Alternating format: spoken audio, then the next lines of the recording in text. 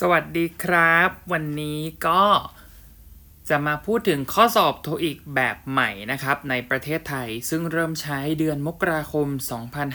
2563 นะครับหรือว่าถ้าเป็นคศก็คือปี 2020 นะครับก็ค่อนข้างจะมีผลกระทบกับคนหมู่มากในประเทศไทยทำไมเราต้องใช้คำว่าคนหมู่มากเพราะว่าตอนนี้ถ้าคิดจะทำงานในบริษัทไม่ว่าจะเป็นเอกชนหน่วยงานรัฐบาลองค์กรใดๆส่วนใหญ่แล้วต้องการคะแนนโทอีกหมดเลยนะครับถ้าเป็นบริษัทเอกชนนี่แทบไม่ต้องพูดเลยบริษัทเอกชนชั้นนำไม่ว่าคุณจะเป็นสายงานบัญชีวิศวะพยาบาลต้องใช้โทอีกเลยครับมีนักเรียนเป็นพยาบาลเยอะนะครับเพราะว่าอะไรตอนนี้โลกเรามันเป็นแบบโลกาภิวัตน์อะทุกสายงานอาชีพมันต้องใช้ภาษาอังกฤษถูกไหมมันไม่ได้จำกัดอยู่แค่ว่าจะต้องเป็นสายงานท่องเที่ยวโรงแรมว่าตอนนี้ทุกอาชีพใช้ภาษาอังกฤษหมดเลยครับนะครับเพราะฉะนั้นเนี่ยเด็กจบใหม่เนี่ยตอนนี้รุ่นใหม่ๆเนี่ยจะต้องใช้คะแนน TOEIC ในการยื่นสมัครงานหมดการเปลี่ยนแปลงข้อสอบ TOEIC ในประเทศไทยจึงมีผลกระทบค่อนข้างมากกับคนในประเทศไทยนะครับส่วนใหญ่เลยที่ต้องการหางานทำก็เราจะมาพูดถึงข้อสอบแบบใหม่ของ TOEIC ว่าแล้วมันเปลี่ยนแปลงไปจากแบบเดิมยังไงบ้างนะครับอันดับแรกค่าสอบเพิ่มขึ้นครับยินดีด้วย บางคนบอกว่ายินดีตรงไหนวะเนี่ยก็ของเดิมเนี่ย 1,500 บาทถูกไหมครับตอนนี้ค่าสอบจะเป็น 1,800 บาทแล้วนะครับเพราะฉะนั้นแพงขึ้น300 บาทใครที่คิดจะไปสอบโดยที่ไม่อ่านหนังสืออยากให้คิดดีๆก่อนเพราะตอนนี้มันแพงขึ้นแล้วนะครับเงินมันก็หายากขึ้นด้วยนะช่วงนี้ทีนี้เราก็มาต่อในเรื่องของเวลาสอบการสอบยังคงเหมือนเดิมกติกาเดิมคือว่าไม่ให้ขีดเขียนอะไรก็ตามในกระดาษคำตอบคุณเขียนไม่ได้เลยในโจทย์ของเขาคุณได้แต่เอาดินสอ 2B ฝนสวยๆวงกลมในกระดาษคำตอบเท่านั้นแต่ในชีตอันที่เป็นโจทย์นะครับห้ามเขียนอะไรลงไปทั้งสิ้นห้ามติ๊กห้ามขีดเส้นใต้นะครับยังคงเหมือนเดิมแล้วก็ยังไปสอบได้ทุกวันเหมือนเดิมหมายถึงว่าอยากจะไปสอบวันไหนก็โทรศัพท์ไปได้หมดเขาเปิดจันทร์ถึงเสาร์มีรอบเช้ารอบบ่ายนะครับแล้วก็ช่วงไหนที่มีคนสอบเยอะก็จะเพิ่มรอบเย็น 4 โมงมาด้วยแต่ว่าอันนี้ต้องเช็คกับทางศูนย์สอบนะว่าช่วงไหนที่เขาเปิดนะครับแต่ว่าปกติจะเปิด 9 โมงเช้ากับรอบบ่ายโมงเป็นประจำอยู่แล้วนะครับจันทร์ถึงเสาร์ศูนย์สอบอยู่ที่อโศกนะครับศูนย์สอบหลักในกรุงเทพและที่เชียงใหม่และก็มีศูนย์สอบตามภูมิภาคบ้างที่เขาไปจัดตามมหาวิทยาลัยเช่นที่โคราชที่เชียงรายที่หาดใหญ่อะไรอย่างเงี้ยนะครับก็เช็คกับหน่วยงานหรือมหาวิทยาลัยของคุณส่วนใหญ่เขาจะไปจัดให้ที่มหาวิทยาลัยนะครับส่วนวันสอบเนี่ยที่ว่าไปสอบไปทุกวันใช่แต่ว่าหลังจากสอบไปแล้วคุณจะต้องเว้นวันสอบ5วันทำการเช่นสมมุติว่าไปสอบแล้ววันจันทร์วันอังคารจะกระโดดเข้าไปสอบอีกไม่ได้นะคุณต้องเว้นระยะก่อนก็คือว่านับไป5วันเช่นวันสอบวันจันทร์ใช่ไหมครับก็จะไปทีได้อังคารพุธพฤหัสศุกร์เสาร์ก็ไปจันทร์หน้าเอาง่ายๆก็คือสอบได้ทีละ1ครั้งโอเคนะจะได้รู้ว่าสมมุติว่าเรามีเวลา1เดือนเราสอบได้อีกกี่ครั้งคุณก็นับไปเลยว่าอาทิตย์ละครั้งนะครับทีนี้ในภาพรวมของการสอบก็จบลงไปแล้วนะครับยังคล้ายของเดิมทุกอย่างเลยยกเว้นแค่ราคาที่เพิ่มขึ้นทีนี้มาดูเนื้อหาบ้างว่าอะไรที่มันเปลี่ยนไปนะครับสิ่งที่เปลี่ยนไปคือตอนนี้น้ำหนักของแกรมมาได้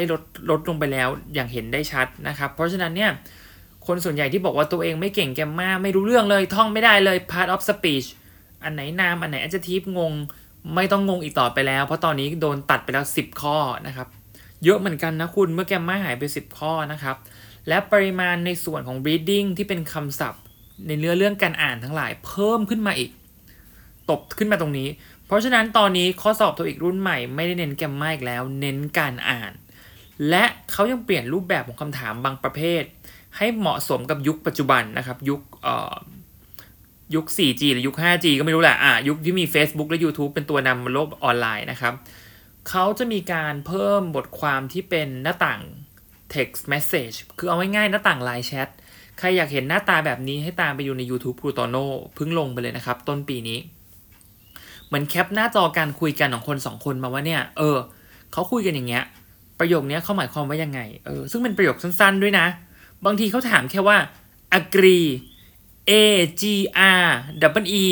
agree ที่แปลว่าเห็นด้วยเนี่ยคำเนี้ยผู้พูดแปลว่าอะไรคุณต้องเลือกช้อยมาเห็นด้วยเรื่องอะไรเพราะฉะนั้นเนี่ยข้อสอบรุ่นใหม่จะเป็นการตีความสถานการณ์ในชีวิตประจำวันที่มากขึ้นเพราะเขาเอาหน้าต่างไลน์แชทมาให้เราถูกไหมเอามาให้เราวิเคราะห์ซึ่งก็ไม่ได้ยากแล้วก็จะมีการเติมประโยคในช่องว่างในพาร์ท 7เนี่ยตอนนี้จะมีชุดคำถามที่เป็นแบบว่ามีประโยคมาให้1ประโยคคุณคิดว่าควรจะเอาประโยคนี้ไปใส่ส่วนไหนของแพสเซจหรือของอีเมลเป็นการให้เราคิดวิเคราะห์มากยิ่งขึ้นว่าเราเรียบเรียงสถานการณ์เป็นไหมซึ่งส่วนนี้ผมก็รู้สึกว่าผมชอบนะผมชอบข้อสอบเปลี่ยนแปลงไปในทางที่มันดีขึ้นไม่ใช่แบบมันนั่งทำแต่แกมมาเพราะว่าอะไรในชีวิตจริงเวลาสื่อสารนะต่อให้คุณคุยกับฝรั่งอเมริกาหรือฝรั่งอังกฤษเขาจะมาสนใจแกมมาคุณไหมเขาไม่สนใจหรอกจริงๆเขาสนใจกันว่าคุณจะขายของเท่าไหร่คุณลดราคาให้เขาได้ไหม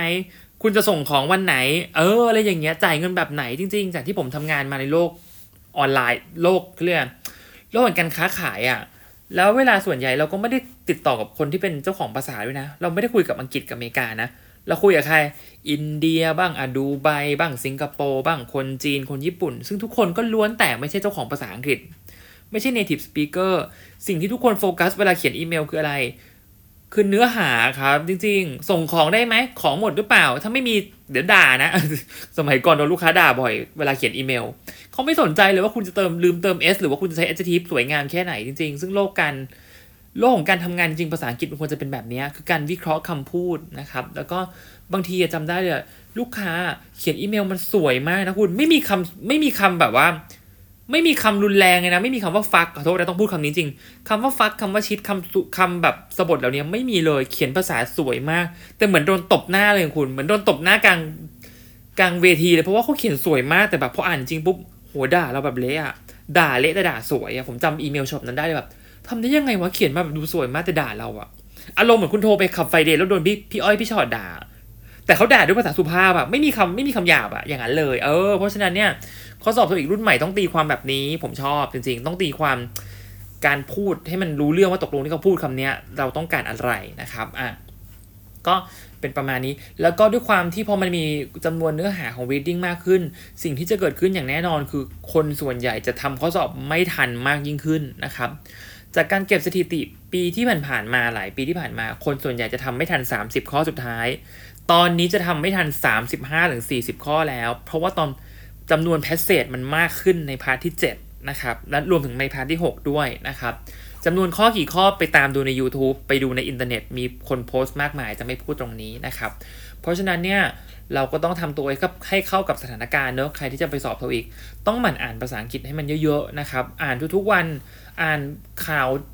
มีสารพัดเว็บไซต์อ่านบ้างเพราะว่าศัพท์โทอีกก็ล้วนมาจากในบรรดาเว็บไซต์เหล่านี้แหละ BBC CNN สำนักข่าว Bangkok Post ก็ได้อ่านสำนักข่าว Nation ก็ได้มันไม่ได้ยากอะไรขนาดนั้นถ้าเราอ่านภาษาอังกฤษทุกวันนะครับแล้วก็สุดท้ายที่มันจะมีความยากมากยิ่งขึ้นคือ15ข้อสุดท้ายของ reading จะมีการอ่าน triple passage triple คืออะไรคือ3แปลว่าอะไรจะมี passage 3อันให้คุณอ่านเพื่อตอบคำถาม5ข้องานนี้เป็นมหกรรมมันมากแน่ๆปกติดับเบิลแพสเซจของปีที่แล้วยังทำกันแทบไม่ได้เลยนี่มา3แพสเซจมีอีเมลประกาศผสมกับ